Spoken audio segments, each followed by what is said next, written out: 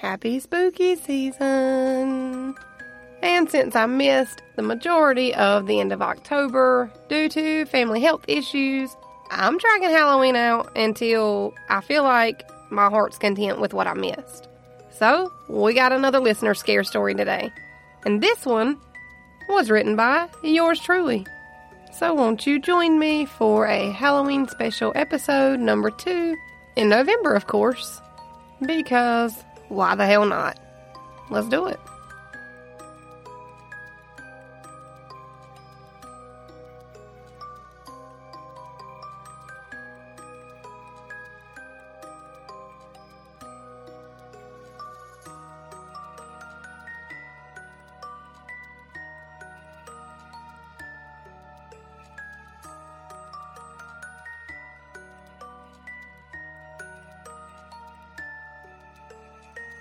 Ava and Mike married when Ava was just 16 years old, and Ava was my best friend in the world.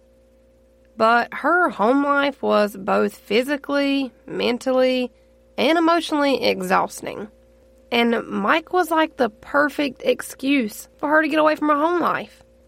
Ava used to go on and on and on about how Mike made her feel like the most beautiful woman in the world, and it really didn't matter how bad she thought she looked. He made her feel special. And I love that about Mike. Mike seemed like her knight in shining armor that had just swooped in and saved her from her life of physical abuse by her really skeevy stepdad. And she was the happiest I'd ever seen her. Ava and I met when we were in just the 2nd grade, and we were both a little weird. We were into things that other 7 and 8-year-olds just weren't very interested in. We read every Goosebumps book and watched every episode of Unsolved Mysteries that ever aired. We were a little morbid and a whole lot of crime junkie before either one of those were really popular true crime podcasts. And yes, even at such an early age, Ava didn't have much parental supervision, so I would tell my mom that I was staying at Ava's so that she wouldn't find out what we were watching or reading. Because unlike Ava's parents, my mom was entirely too overprotective. But we could have gotten away with murder at Ava's house. And as we got older, our love of all things murder, morbid, and spooky grew into a pretty unhealthy obsession of true crime blogs, podcasts, shows, and even magazine subscriptions. After Mike and Ava's wedding, they moved into the same neighborhood where I lived with my parents. And as luck would have it, when I finally went to college and moved out of my parents' house, Mike got a job promotion and they ended up moving about 6 miles away from where my new college campus was going to be at. Somehow we had both moved out of state into a whole nother state, right up the road from each other, without any planning on our part. I don't know, I like to think that God knew that we needed each other. So he kept us together, despite how different our lives were. But being that Ava had been a wife for about 3 years now, and I was just getting the hang of college life and living on my own, she wasn't really able to attend many campus parties or other related activities that I would have normally attended. But regardless, like always, we remained thick as thieves throughout my early college experience. And she would sometimes sneak away from being more grown than she should have been at her age to act like a typical teenage student with me on campus. And if we didn't go to the parties on campus, then you could probably find us at Shelby's riding horseback through the valleys. But as the months went on, I started seeing less and less of Ava. We would still call and text, but she always seemed to be busy when I wanted to stop by her apartment, or she would say she wasn't home, just not knowing that I was already in the parking lot, parked right beside of her little Kia. And Ava had never lied to me before, but she wouldn't talk to me about how married life was. It was almost like marriage talk was completely off the table altogether. But she had been my best friend for long enough for me to know that sometimes she just liked her space. Sometimes she liked being alone. She curled up in a chair with a good whodunit book, So I'd drive away and never bring up the fact that I knew that she was home, or that I knew that she was lying to me about whether she had been busy or not. And it was about 8 months ago that I ran into Ava by chance at the supermarket that's close by where we both live. She acted like she didn't even see me, even though we had very clearly made eye contact with one another. And she had been wearing these, I don't know, almost comical-looking sunglasses.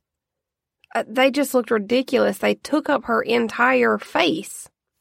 I waved and I yelled her name across the room, and she just turned her back to me. So I strutted my grocery cart right over to the apples where she was standing. And I'm just thinking, this bitch is not about to act like she doesn't know me just because we're in public. I kind of just laughed to myself. But as I got closer to her, I could feel Ava almost shrinking in front of my eyes. She looked small. She looked broken. She looked tired. But more than anything else, she looked defeated. I hugged her around her neck and asked her why I hadn't seen her in the past few weeks, and went on to ask why she had been giving me such short answers when I would text her, and why she almost never answered the phone when I called anymore. We used to stay on the phone for hours, talking about everything and absolutely nothing all at the same time. And we'd even fallen asleep with the phone still laying beside both of our heads on speakerphone before. But things had just been different this past year. I just didn't know why. I had always kind of chalked it up to Ava being married and me just not understanding what it took to make a marriage work. But I had never been suspicious of anything else before. As Ava explained, she'd been busy, trying new recipes, and trying to keep up with Mike's work schedule. I noticed that her eyes were black. Even around those abnormally large sunglasses she was wearing, inside of the grocery store, I just want to add, I could still see it. I didn't say a word, though. I just pulled the sunglasses right off her face. Ava flinched as I brought my hand closer to her face to take the sunglasses off, and when I looked up and into her eyes, I'd never seen so many shades of black, blue, purple, and yellow before on a person's body in my life. So much so that even without my medical degree being fully in fact, I could clearly tell that all of these bruises were in different stages of healing, and my heart just broke. I gasped pretty loudly, and I asked what the hell had happened to her. I could hear my voice getting louder with every word, and it wasn't intentional, but rather almost uncontrollable. I was physically unable to keep my voice at a proper indoor volume like we were taught in grade school. Ava grabbed the sunglasses out of my hand and shoved them back onto her face, faster than I'd ever seen her move before. She shushed me, and that's when I noticed the way that she was dressed. It was a scorching 97 degrees outside, and with the humidity, it felt like 150 degrees. Yet she was dressed in long sweatpants and a shirt that was so big on her that it even covered her hands entirely when her arms hang down by her side. I could feel my blood boiling, and Ava was just staring at her feet. I asked Ava if Mike had done this to her, if he was the one responsible for the shape that her face was in. And I immediately told her I was calling the police right then and there, and the only thing that she said was in a low, almost begging plea when she told me. He didn't mean to, and he promised that it would never happen again. And I could feel my face growing hotter and more red with more fear than anger. I could feel her demeanor change, and her body got stiff, and she let out the fakest, "Hey babe, look who I ran into," that I've ever heard, as her eyes looked up and set a gaze behind me. I turned around to look to see whoever she was talking to, and as my body swung around, I could see Mike standing right behind me, almost too close behind me.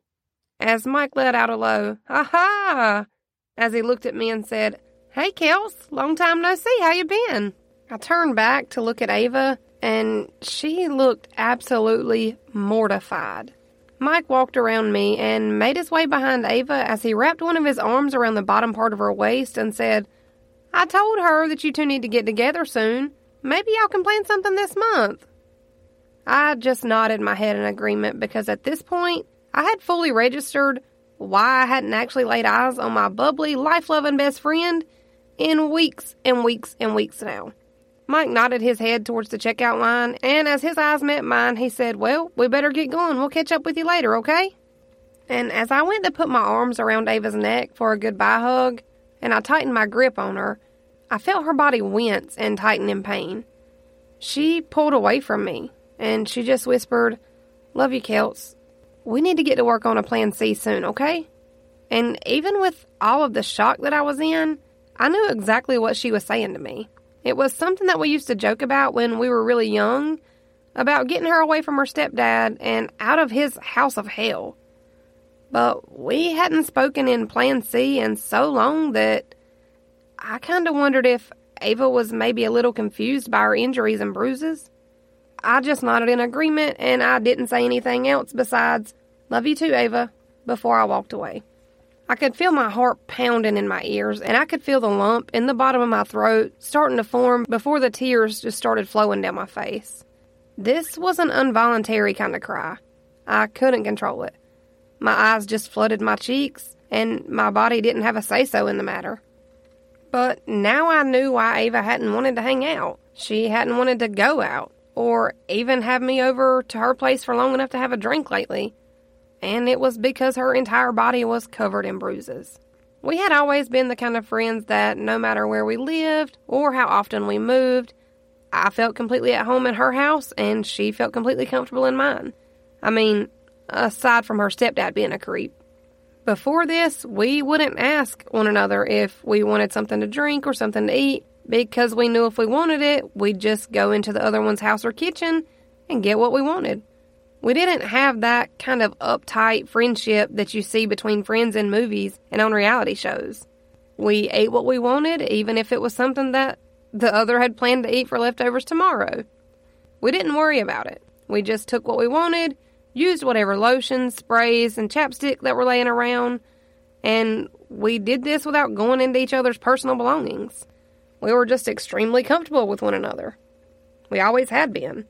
We were more like sisters, really. Even though neither one of us had siblings that we were close with, we had always been close with each other. But not lately. And now it just made so much more sense. She didn't want me there because she didn't want to have to explain to me what kind of hell she was living through again. Except this time with Mike. And I could feel my hatred for Mike growing inside the pit of my stomach. And even though I now knew that Ava was in a toxic, abusive marriage, my brain almost kind of tried to shake the idea. Like, maybe it was a one-time thing. Maybe he was the sweetest guy I'd ever met, like I'd thought this entire time. Or maybe he wasn't. I had just seen real fear in Ava's eyes. And I hadn't seen that since she'd moved out from her mom's house with her stepdad. That night, I just laid awake in bed, thinking of any way that I could help Ava. And as much as I wanted to be in denial, I really couldn't. My heart knew that Ava was hurting, and I knew that she was in danger. I just didn't know how to help. Unless we executed Plan C.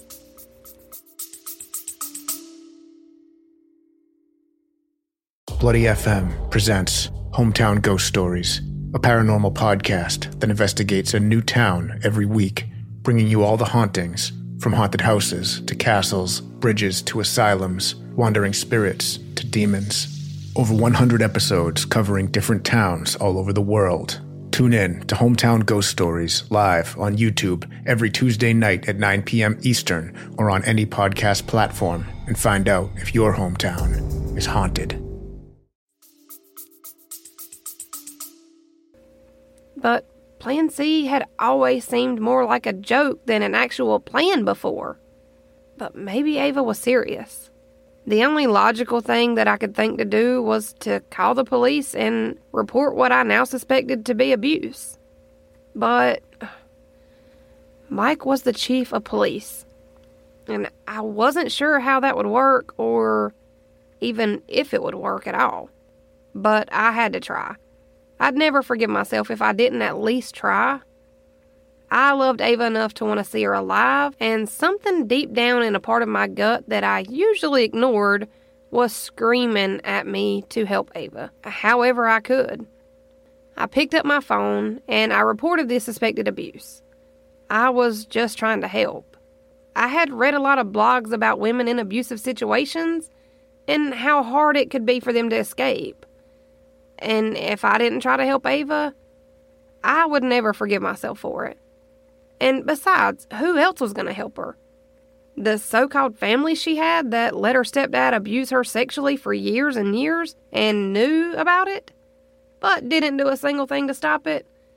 Yeah, I doubt they'd be much help too. She only had me. I had always been her only family. We had always been each other's chosen family. But I'd never be able to forgive myself for what happened the next morning either. My phone rang at 6:04 a.m., and when I looked at the caller ID, it was a listed number for our local hospital. And my first thought wasn't even Ava, if I'm being honest. My first thought was maybe an elderly family member had taken a nasty fall out of the tub, or maybe somebody had gotten into a car accident. But I had no way of knowing that this call about Ava was my fault. The police had went to take a statement from her the night before, after I called our local non-emergency line, and Ava told them everything. She told them about all of the times that Mike had broken her bones, or the times that he would go into a fit of rage and just hit her repeatedly. Ava poured her heart out to these officers, and they just left Mike there with her, because they were all Mike's co-workers, his drinking buddies, or his poker buddies. They didn't arrest him. They didn't make him leave their apartment. They didn't move Ava to somewhere more safe. They just left Mike there with the same woman that he had been beating for months, and he had been getting away with it. And he got away with it yet again. It was a whole 4 hours after the police had taken Ava's statement that the ambulance was called to their address. Ava was admitted to the local hospital for 4 broken ribs, a fractured jaw, a broken wrist, and severe internal bleeding in her abdominal area. When I answered the phone when it rang, my heart broke into 1,000 pieces. It was Ava, and her voice was full of fear as she tried to talk through her tears. I told her not to worry, that I would be on my way. I would be there in 10 minutes. I wasn't lying. I wasn't exaggerating. I didn't even so much as put a bra on. I slid my bedroom shoes on, grabbed my keys, and walked out of my door. I drove 90 in a 35 the entire way there, and I just prayed out loud that Ava would be okay. And I also hoped that if I got pulled over, that I'd get a sympathetic officer that hopefully wasn't one of Mike's friends. I pulled into the first parking space that I saw, and I hopped out of my car, barely shutting the door behind me. When I got to Ava's room, I had never seen anyone look so broken in my life. She was covered head to toe in black and blue and purple bruises, with bandages around her wrist and waist. She looked more scared this morning that I walked into that hospital room than I'd ever seen her look, and I've seen Ava go through a lot. She looked more scared then, even more than she did the day before when I ran into her at the market. We hugged for what felt like hours, but somehow didn't seem long enough before she finally spilled the tea. She told me that the abuse had started just mere months after they'd gotten married, and that she had called the police before. She didn't tell me because she didn't want me to miss classes or get behind on schooling on account of what she called her marital problems. She told me that every time she called the police before on Mike, that Mike would beg her not to say anything and how he would promise that he would never hurt her again. And by the time the officers arrived, she either felt guilty for calling them in the first place or was too scared to tell them anything. She told me that when they showed up unannounced that night before, when I called to report what I had seen, that she finally thought that since someone else had called, that maybe this time would be different, that maybe she would be able to get away from him. Ava had actually assumed that it was a neighbor from her apartment building that had called because of the yelling and screaming and busted glass. She had no idea that it was me that called. But when Ava opened the door on the night that I made the call, the two officers that were standing in front of her were the same two men that Mike played poker with every Thursday night like clockwork. But she figured that it would be a missed opportunity if she didn't at least try to get away from him. Especially since she was under the impression that it had been a neighbor that had called to report what they had heard, and she hoped that they would help since she hadn't been the one to call this time. Going home to her parents' house had never been an option for obvious reasons, and she said that she knew that I wasn't allowed to have people live with me on campus in my dorm, but that she was also terrified that since Mike was the chief of police, that no one in the department would take her claims seriously. And as sad as it sounds, she was right. We talked for the next few hours, and we came up with a few different ways that she could get her things and get far enough away from Mike that he wouldn't be able to find her. It was all set. If Plan A didn't work, we'd go to Plan B. And if all else failed, Plan C was the end-all be-all. Plan C would be the last resort, though. If we didn't have to use Plan C, it would never be spoken about again out loud. We did the same thing that we had always done when we were promising each other to keep a secret from the rest of the world. We pinky promised and sealed it with a kiss. It may sound corny, but it was just kind of our thing. I kissed Ava's forehead as I walked out of her hospital room to grab us both a cup of coffee and maybe a sandwich from the cafeteria downstairs. I felt better knowing that the hospital security was standing right outside of her door when I left. And I had only been gone for 10 minutes at the very most. When I came back into the room from grabbing us lunch, I was in both shock and disgust when I saw Mike holding Ava's hand sitting on the side of her hospital bed.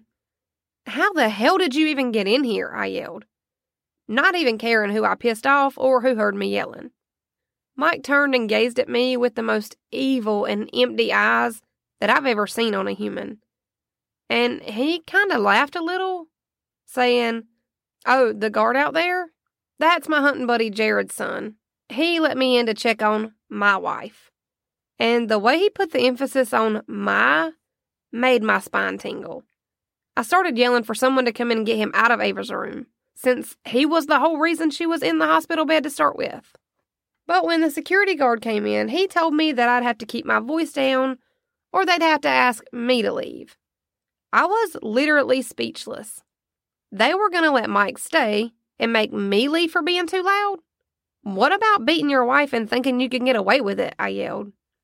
And with that, I was escorted out of the hospital room and made to leave the premises. Mike was still in the room with Ava alone, and I was completely shocked, shaken, and riddled with guilt for being the reason that Ava was there in the first place. And furthermore, for leaving her side for a stupid cup of coffee. Ava's bruises had healed a little, and they were finally able to discharge her from the hospital. I stopped by her apartment one day when I knew that Mike would be pulling a 12-hour shift at work to be able to talk to Ava freely. And we talked about plans A, B, and C again, but I never actually thought that she would leave him. She kind of seemed too scared to leave him. Ava really did think that he would kill her if she ever tried to leave him, and I believed her. Ava's phone rang mid-conversation, almost like Mike knew that we were talking about him and how to get Ava away from him. And of course, when she answered, it was Mike. And I started to think that he may have actually been able to hear what we were saying. He immediately asked who was at the apartment, and Ava simply answered, "Kelt stopped by to hang out for a few."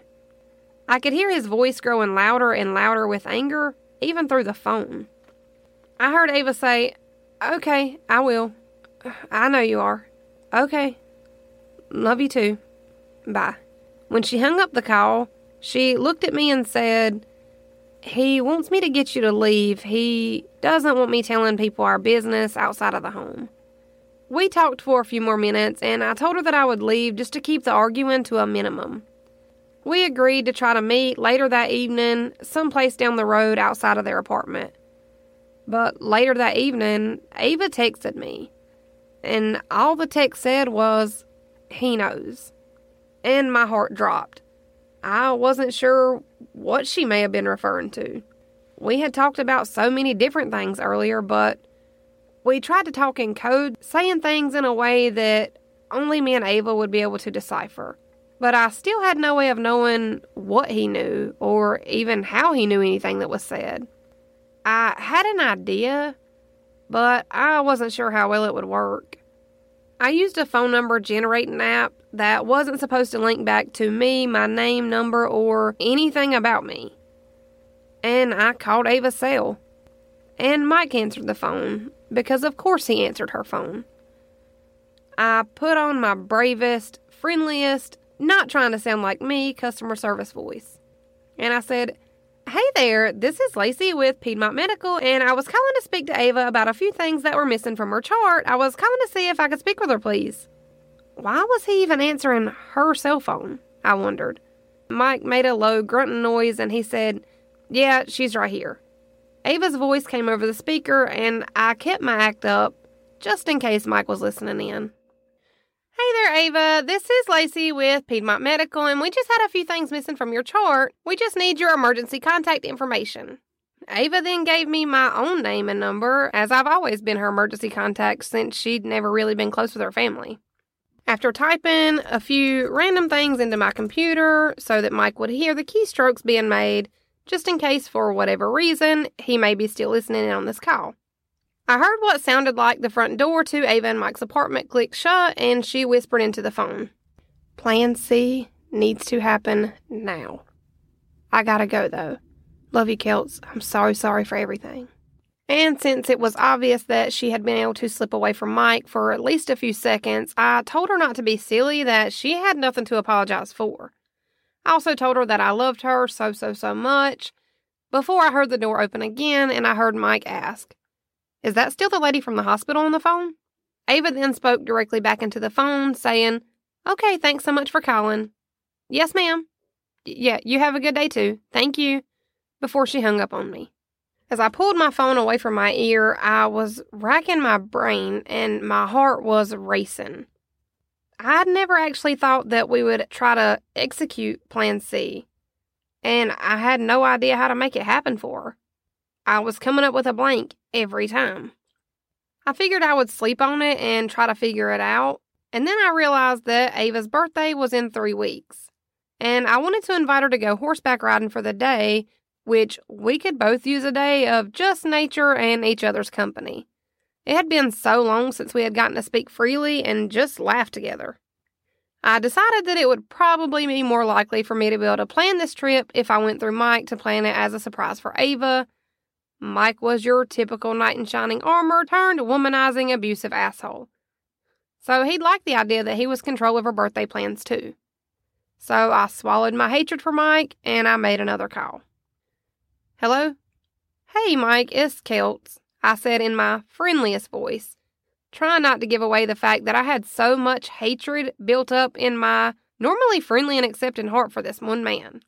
"Hey, Mike, I wanted to see if I could pull Ava away for the day on maybe the 12th. I know her birthday's the 13th, so I figured you'd probably have big plans for her then, so I figured I could take her horseback riding the day before her birthday, and I can pick her up and I'll drop her off as soon as we get back from the valley." He paused for a long few seconds before he let out a deep, breathy, "Yeah, I think she'd like that." And it seemed like I couldn't even help that my eyes were rolling so far back in my head that I could almost see behind me. He went on to say, "I'll tell her that you're going to pick her up for brunch, and you can surprise her with the news of going to Shelby's to ride for the day. Yeah, you two have fun." I said okay, and I told him that I'd be there about 9:30 on the morning of the 12th to pick her up. We both swapped a short and unfriendly goodbye. I wasn't his biggest fan, and I made sure that he knew it. But he also wasn't my biggest fan, and he made sure that I knew it. We were on the same page with this one. I called Ava with no response for the next couple of weeks with no answer. And I texted, but I was still only getting short, choppy responses, like the kind of text that you would send to the creepy uncle that you don't really care to be around at Thanksgiving. I was sure that Ava was just avoiding me so that I wouldn't see her newest and freshest bruises and black eyes or fingerprints around her wrist and neck. So I let it go. I bided my time until the 12th rolled around. And finally, today was the day. A day of horseback riding in the fresh air, talking freely with my oldest and dearest friend, with no Mike lingering in the background to monitor what we said. And I could not wait. I knew deep down that Ava could use a day free of Mike too, even if she didn't want to say it out loud. I knew her better than anyone, and I knew that she needed a break from his constant control and unpredictable mood swings and anger. I pulled into Mike and Ava's apartment complex at about 9:23, and I blew the horn on my car. A few minutes later, I saw Ava come out of her apartment, and then I saw Mike wave to me as he rolled his eyes and turned his back to me to kiss Ava on the forehead. He waved and he yelled, "You two have fun and don't do anything I wouldn't do." I would never intentionally hurt her, you balding jackass. I thought to myself, but I didn't say it out loud. I didn't want to fight today. I got out of my car and I opened the trunk for Ava to throw her bag of clothes in. We had always taken an extra bag of clothes along with the other few things like deodorant, chapstick, lotions when we went horseback riding. We used to ride all the time at Shelby's ranch, but after Ava married Mike, those long day rides got fewer and fewer, but we were going to make the most of today. We pulled out of her complex, and we were both smiling from ear to ear. We were eager to get our feet under that red clay and try a new riding trail that we had never gotten to ride on before. We always enjoyed riding on new trails. I don't know, there's something exciting about letting an animal lead you down a dirt path that you've never seen before. As we pulled out of the complex, we headed straight for the first Waffle House that we could find because, there's nothing like greasy fried eggs and hash browns to get your stomach good and bloated before you go horseback riding. We ate, we talked, we laughed, and more importantly, we reminisced on things that we used to do together before Mike and before the abuse. We didn't talk about the abuse very openly or very often, and we never had. And up until just the last month or so, I had only suspected the abuse to be happening. I didn't have proof. Until that afternoon that I ran into Ava at the market. It was almost like an unspoken rule that we had made, that we both knew it was happening and we both knew how dangerous it was, but yet for whatever reason, we just never talked about it. But maybe we should have. And now as I look back on this particular day, I wish we would have talked about it more. I think I would have felt a lot better about how this trip ended. But we didn't, and there's not a thing in the world that I can do to change that now. What's done is done, and there's no going back. We got to the ranch, and we spoke to the horse trainer and owner, Shelby. She knew us from before when we were really young, and we would come here just as a way to get Ava away from her parents' house. Shelby would normally give riding lessons, and she'd normally charge by the hour for riding one of her horses through her trails, but she had never charged us. Not even once. Shelby's ranch was our sanctuary. It was our safe place, and it had been for years. And it was almost like Shelby knew that we needed those horses more than she needed our measly $25 an hour. Today was no different. Shelby walked Storm over to me, refusing to take my money, and even though I wasn't a kid now and we both knew I could pay her, she still refused. Storm was the horse that I had always rode when we came to the ranch, and Shelby knew how much I loved him. Shelby patted his head and said, "Okay, Storm, Kelsey's back and wants to ride her favorite horse around the ranch."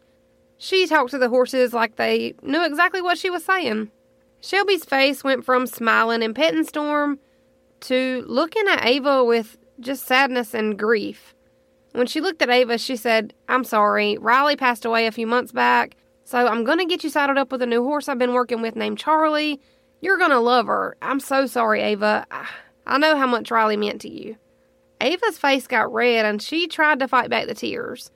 Riley may have just been a horse to a lot of other customers, but Shelby knew that her horse Riley had gotten Ava through some of the darkest days in her life. Ava loved that horse, more than she loved most people.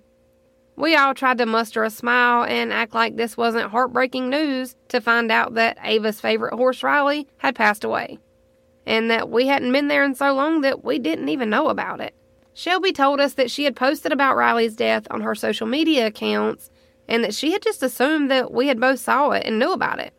I don't think Shelby realized that Ava wasn't allowed on social media anymore. Because God forbid Ava scroll through Instagram without Mike looking over her shoulder to see what she was doing. Because cooking videos and videos of people toying with police officers just break a marriage right up. Anyways.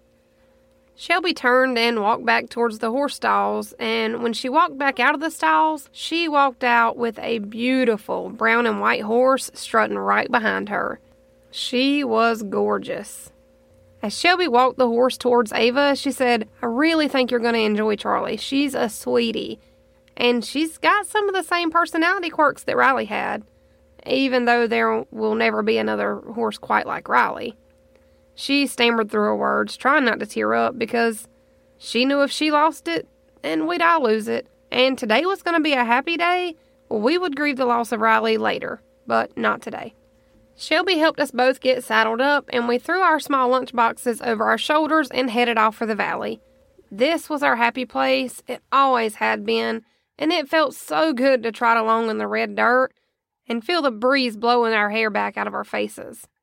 We were trying a new trail today that Shelby had just recently cleared, and we had planned to take our sweet time riding through every inch of it.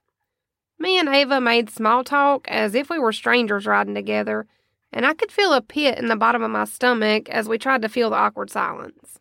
But after about a half hour or so of riding, we were back to our normal, happy, bubbly selves, and we were back to being unimaginably candid with each other about our thoughts, laughing about things that we had done on these trails of this ranch before, and we rode for a few hours together before I could feel my stomach screaming at me that it was lunchtime. I was starving, and I asked Ava if she wanted to stop. I could see just ahead where there was a clearing that looked like it overlooked a cliff where we could stop for lunch. Ava agreed, saying that she was starving too, and I hopped off of Storm, she hopped off of Charlie, and we mounted both of their ropes to a tree nearby the cliff where we had stopped. But we made sure that they were far enough away that they couldn't reach the sides or fall. From the new trail of the clearing that we were standing at, we could see the trail that had always been our go-to trail when we were young. It was just across the small, narrow valley on the other side of where we were now. We both dusted off our old tattered blue jeans, clearing them of the red clay's unforgiving dust. Ava turned to me and said, "I'm glad we got a chance to do this today. This is the best birthday gift you could have ever given me. And 23 never felt so good." I laughed a little, but I knew exactly what she meant. Ava was essentially thanking me for being able to pull off an entire day trip without Mike lingering over her every move. I just nodded, and I pulled my small lunch bag from over my shoulder. Ava was petting both of the horses on the head and talking to them in the same voice that new mothers talk to their newborns in, saying things like, "You're a good girl, aren't you? Yes, you are. And you know you're just the prettiest girl in the whole ranch, don't you? Yes, you do." I rolled my eyes, and I laughed out loud. Ava cut her eyes at me. I had always picked on her about the way that she spoke to animals like they could speak back, but I had always secretly loved that about her, too. Ava already had half of her sandwich gone by the time that I walked over to where she was standing petting Charlie and Storm.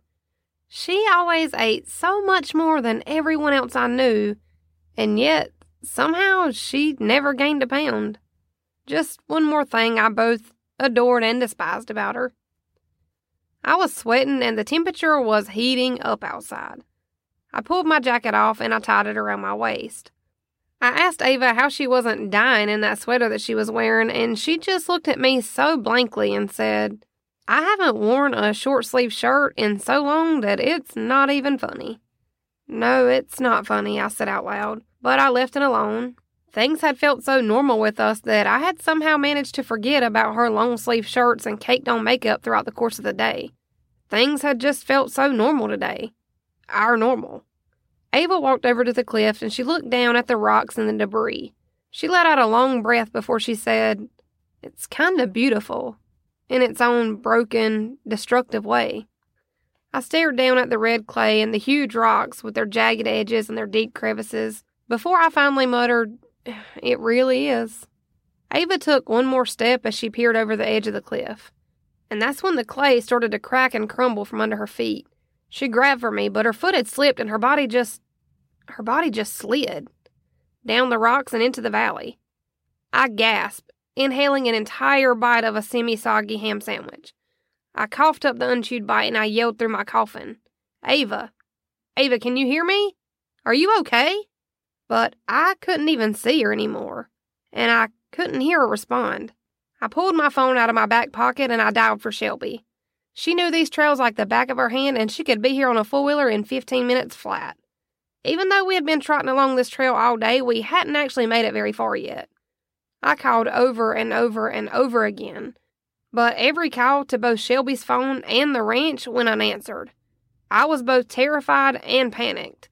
I called 911. I didn't know who else to call. The police made it to me in about 12 minutes, which wasn't a bad response time considering how far out on the ranch these trails actually are. They sent down 4 different men on climbing cables, and they never did see a sign of Ava. My heart was broken, and I couldn't seem to stop the stream of tears running down my face. After about an hour and a half of police and rescue personnel searching the cliff and all of its cracks and creases and holes, I finally swallowed all of my fears, and I called Mike's phone. When Mike answered the phone, he didn't waste a second before he started in. "Where the hell are you two? I've been calling Ava for the last 2 hours. I cut him off. "Yeah, her phone's dead, so we left it in my car, but there's been an accident. Mike, you need to get down here. We're at Shelby's like I told you, riding trails, horseback. Ava fell on a newer trail that we've never ridden on before, and they've searched a few times, but they can't seem to find her. You need to get down here. It's an emergency." I tried to explain the situation to Mike over the phone, and Mike was more worried about playing 21 questions. He even had the nerve to ask me if Ava had taken her sweater off before she slipped and fell. All I could say was, "No, Mike, she knew better," before I hung the phone up. I did not have time for his mind games right now. I was focused on Ava and how to find her. Mike showed up about an hour later and immediately started demanding that any professional rock climbers go down and see if they could find any trace of her right this second. The officers tried to explain that they had sent their most experienced climbers and discovery teams down into the caves, and anywhere that she may have landed, there was just nothing. Mike fought with a few of the different officers before they explained to us that we needed to accept the cold, hard truth. There was no way Ava would have survived that fall. The searches continued into the night, and my heart was growing more heavy with each hour that passed with no luck. Somehow I just knew that Ava was gone. I could feel that Ava was gone. Mike finally let his controlling nature go for a split few minutes while he fell to his knees and confessed to everyone how much he loved Ava and how we just had to find her, how he was so sorry for everything that he had done to her and everything that he had put her through. But I loved her too, and I wanted to find her too. Everyone was busy comforting Mike. They weren't worried about me. They didn't know what he had done to her or what he had put her through. So he came out of this looking like the world's best husband. Mike walked over to me and wrapped his arms around me. Through his tears, he said, "Did she tell you that 3 pregnancy tests she had taken all came back positive?" And with that short sentence, my heart dropped straight to my stomach. She hadn't even mentioned it. I wasn't even sure if horseback riding was safe for pregnant women to be doing. I turned to Mike with red cheeks and I asked when she had taken those tests. He wiped his tears from his face and he looked at me and he said, 3 weeks or so ago. I guess it's hard to give someone else your good news when someone's always watching over your shoulder every text you make and every number you dial. No, she hadn't mentioned it to me, I said. I cleared my nose and throat from the tears. But I knew full well what was happening, and I just had to keep up my tears and grief for a little while longer, just until they announced that they didn't find Ava's body during the weeks of the recovery searches that they had already done. I stayed at that ranch from daylight till dark every day for months, and we continued the search for my missing best friend. Mike finally stopped showing up about 3 weeks in. He had become very preoccupied with some new floozy that he had taken up with in Ava's absence. There was finally a press conference held about 12 weeks after Ava fell off the side of that cliff, and it was announced that they had searched tirelessly for any remains and any sign of life, but that they hadn't found one single thing. And they weren't wrong. They had searched every inch of that ranch and every crease of those valleys that led off that cliff where Ava slipped and fell that day, and even places further from the spot where she had fallen from. They had searched everywhere. Well, they had searched almost all of the places anyways. I'll give it to them. They searched every known place that Ava may have been. I was standing outside of the same spot where Ava had slipped and fell on one of the last days of the search efforts when my phone rang. The caller ID said Mom, so of course I had to answer it. "Hello?" I mumbled under my breath, trying not to be too loud. And when the voice on the other line came through, my heart completely stopped. It was a familiar voice, a female voice. And all she said was, Hey, Kels, it's a girl, and I've decided that Kelsey is the perfect name for her. Thanks for everything. See you in a few months, just like we planned, okay? I love you, and sweet baby Kelsey, cannot wait to see you. The call ended as quickly as I'd answered it, and my tears had started making a lump form in the back of my throat again. It had worked. It had worked too good. Just like we planned. Ava was dead. And she would never be found. Because she was in Mexico getting bigger with every passing month with her pregnant belly. And it sounded like she was loving every minute of it. Plan C had been a success. And it had almost worked too good. I had almost convinced myself that Ava was actually dead. We had agreed on the place of the fall because we had found a hidden cave when we were about 10 or 11 that was very small and very dangerous, but it was a crawl space that ran all the way through and clear across to the other side of the ranch. Ava was strapped to a cable when she fell, and I had actually just helped to lower her to the perfect spot so that she could get in the exact same spot that we had found when we were kids, and the plan was for her to cross slowly all the way to the other side of the ranch, where someone that neither one of us knew would pick her up and take her to the airport with a completely new identity. Shelby had been completely oblivious to our whole plan and was now grieving the loss of a really good friend. But me and Ava both knew that there was only one way for our Plan C to work, and that was if no one else knew. We both knew that this was the only way that it would work, and it was the only way to get her away from Mike for good. We made sure that Shelby's horses would be okay, and I made sure to wait until Ava had plenty of time to get to the airport, and I had made sure to wait until Ava had plenty of time to get to the airport and on her flight under her new identity before I called to report the supposed fall. I gave her a few hours to get across to the other side of the ranch because, since we were supposed to be there all day, it was really no rush. Shelby would never take unexperienced riders on a newly constructed expert trail, so we knew we wouldn't run into anyone else on this new trail. Ava and myself both knew that Mike would only be upset because he wouldn't have someone to control anymore, that he wouldn't actually be upset that he thought Ava was hurt or dead. And we were right. But we also knew that if Mike thought that there was even a small chance that Ava was still alive, that he would never stop looking for her, and she would never be free. Mike had this new sleazy woman in Ava's bed just a few weeks after her supposed fall. Except she wasn't exactly a new woman.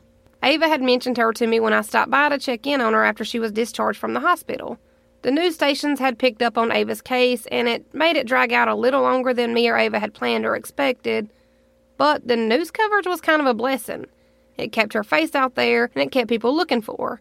And if they were looking for Ava in the valleys of the ranch, that just meant they weren't looking for her in Mexico. Everyone was amazed that Ava had fallen and that they still hadn't been able to recover even a small piece of her body. They had only found a small ripped piece of the sweater that Ava had been wearing, the hair tie that she had used to pull her hair back before we stopped for lunch on the ride that day at the ranch. But I think the only reason they never found any more than this is because that's exactly the way we planned it. And also because I don't think that Shelby knew about the spot that Ava and I had found when we were kids. We had only ever used it so that Ava could hide from her stepdad. I don't think anyone else knew about the cave opening like that. It was way too small to be an actual cave, and if anyone did know about it, they likely assumed that a grown woman wouldn't be able to fit through the small cracks. Or maybe they didn't know that it led all the way across to the other side of the ranch. We're still not sure.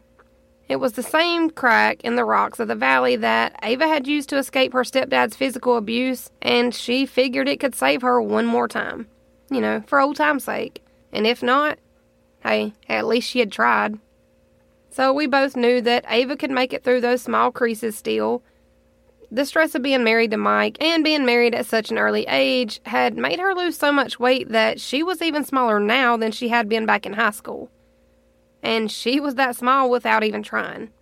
I hadn't known that Ava was pregnant when I originally hatched the plan to fake her death, but we also didn't get to talk about this plan very openly either. The day that I stopped by after Ava was admitted to the hospital, I just happened to have a small notebook in my purse, and Ava pulled it out to start writing on it. She wrote that she knew that Mike had those tiny creeper cameras set up in certain parts of their apartment, and in the spots in their apartment that didn't have these tiny creeper cameras, they did have small mics that were hooked up so that he could hear everything that was going on inside of their apartment for the places that he couldn't see visually. So all she had written down on this page was, "I have to die to save my baby. By the way, you're going to be an auntie." The next question she wrote on the paper puzzled me, but like I said, we could almost read each other's minds. The next question she wrote was, "Do you remember the spot in the cave that I hid the night when we were 11? I nodded my head. Of course I remembered. We had slept in that cave. More than once. She then wrote, "Okay, that's plan C. I'm going to need you to plan a ride at Shelby's, and I'll fall at lunch, and we'll just hope from the best at there. I'll be in Mexico, and I'll set everything else up." I even kind of laughed out loud at this point because I thought that she was joking. But when I looked in her eyes, I could see the fear. And she feared for her life, and I knew that this was something that we both had to do. I would have to bury my best friend. And I would have to stand by knowing full well that we were burying her and that they would never find a body to bury. So that she could live. And so that this tiny baby growing inside of her could live. And that's when I realized that old saying, sometimes we do things we don't want for the people that we love. And that saying had never made more sense than it had right now. I'd never asked who helped Ava set up her new identity and who helped plan the flight under her new name, but if I had to guess, I'd say that it was probably the really handsome mailman that just so happened to move out of the country just a month or so after Ava died that day on the ranch. Ava would be a mom by the time that I made it to Mexico for my 2-week vacation next year, and I hoped so badly that Ava would be happy in her new life and that she would find somebody to love her the way that she deserved to be loved. But we also knew that Ava would never be able to come home after she left for Mexico. Even though Mike was arrested on first-degree murder charges about 8 months after Ava was buried, the new girlfriend that he had moved in right after Ava's death was found bloodied and beaten and in pieces inside of that same apartment where Mike and Ava had lived together while they were married. She had moved into the apartment with Mike shortly after Ava's funeral, which Mike didn't even bother to attend. Husband of the year, like I said. And apparently with his new girlfriend, he didn't even play the perfect gentleman game with her at all.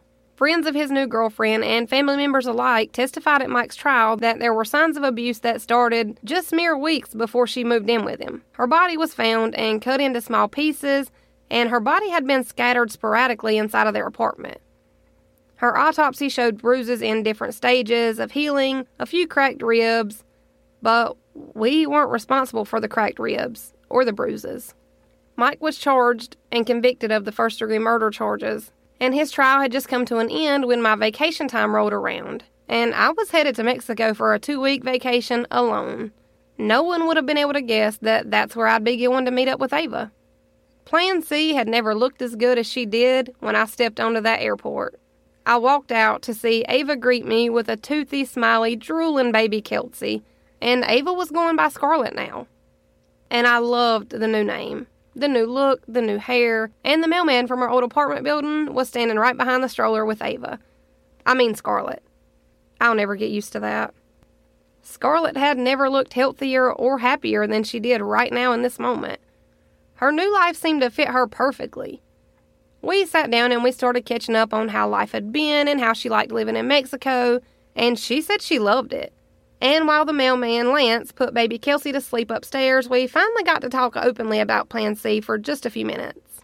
This was the first and only time that we'd ever talk about Plan C again. I brought up how good Ava looked when she met me at Mike and his new girlfriend's apartment that day, the day that we hatched the final part of Plan C. Ava caught a flight back to our home state under her new identity, and this would be the first and only time that Scarlett would ever enter the United States again. I opened the door to her old apartment where she and Mike used to live, and we both climbed into the hallway closet of the laundry room. We held each other's hands, and we helped each other to keep our breathing slow and steady. Then we waited. We waited for what seemed like forever before the door finally opened. And it was the same girlfriend that Mike thought that he had kept a secret when he and Ava were married. And as soon as she got close enough to the closet door, I swung it open, and Ava had a lot of anger built up in her. And she just went into a mode straight out of a Stephen King novel. It only took about 8 minutes to get the body pieces positioned perfectly. So perfect that there was no way in hell that Mike would get off on this murder charge. It was our most evil, genius plan by far. We left the apartment in pristine condition for the investigators that would show up to find every tiny, meticulous piece of evidence that they would need to say that Mike was the one that had just tore this poor woman to shreds. We were careful not to leave too much evidence and not to make it too easy to find. Just easy enough. Just enough that they wouldn't overlook the fact that their poker buddy and their drinking buddy or their chief of police had in fact brutally murdered a woman. As we sat outside on Ava's back patio, I told her, Mike begged and pleaded at his trial. He even cried, girl. I tried to recount what had happened to her at his trial, and she just gasped, and she's laughing, saying, there's no way. I told her. He told the judge and the jury that he wasn't capable of doing this to someone that he loved, and that he knew he had been a really shitty boyfriend and an even worse husband to you, but that murder just wasn't in him. I went on. Ava grabbed my hand as her new hubby, Lance, walked back downstairs and into the kitchen to pour himself a drink. She whispered, I burned everything involving Plan C, and I can never thank you enough. Lance walked back out on the patio with me and Ava when he looked at me and said, we both agreed after tonight we would never speak of Plan C again. I was kind of shaken. How did he even know about Plan C? I guess my look of confusion kind of gave me away because Ava looked at me and asked, who do you think took me to the airport after my fall? And who do you think kept baby Kelsey when I met you in my old apartment? I guess I had never thought about it before. But she was happy, and baby Kelsey was happy and healthy, and Lance ended up being the best thing that ever happened to either one of them. He lifted his drink in the air and he said, cheers, to a successful and long overdue Plan C, you two. Our glasses clinked and we sat around talking about the past and our childhood, where we thought we'd be this time next year when I came to visit. I knew where I'd be this time next year to visit, but I wasn't so sure about where Lance would be. You know, three's a crowd, and a secret really only works if there's two people. And it had always just been me and Ava. And as Ava's gaze met mine, she winked at me, almost if to say, Plan C, same time, same place, next year. See you then.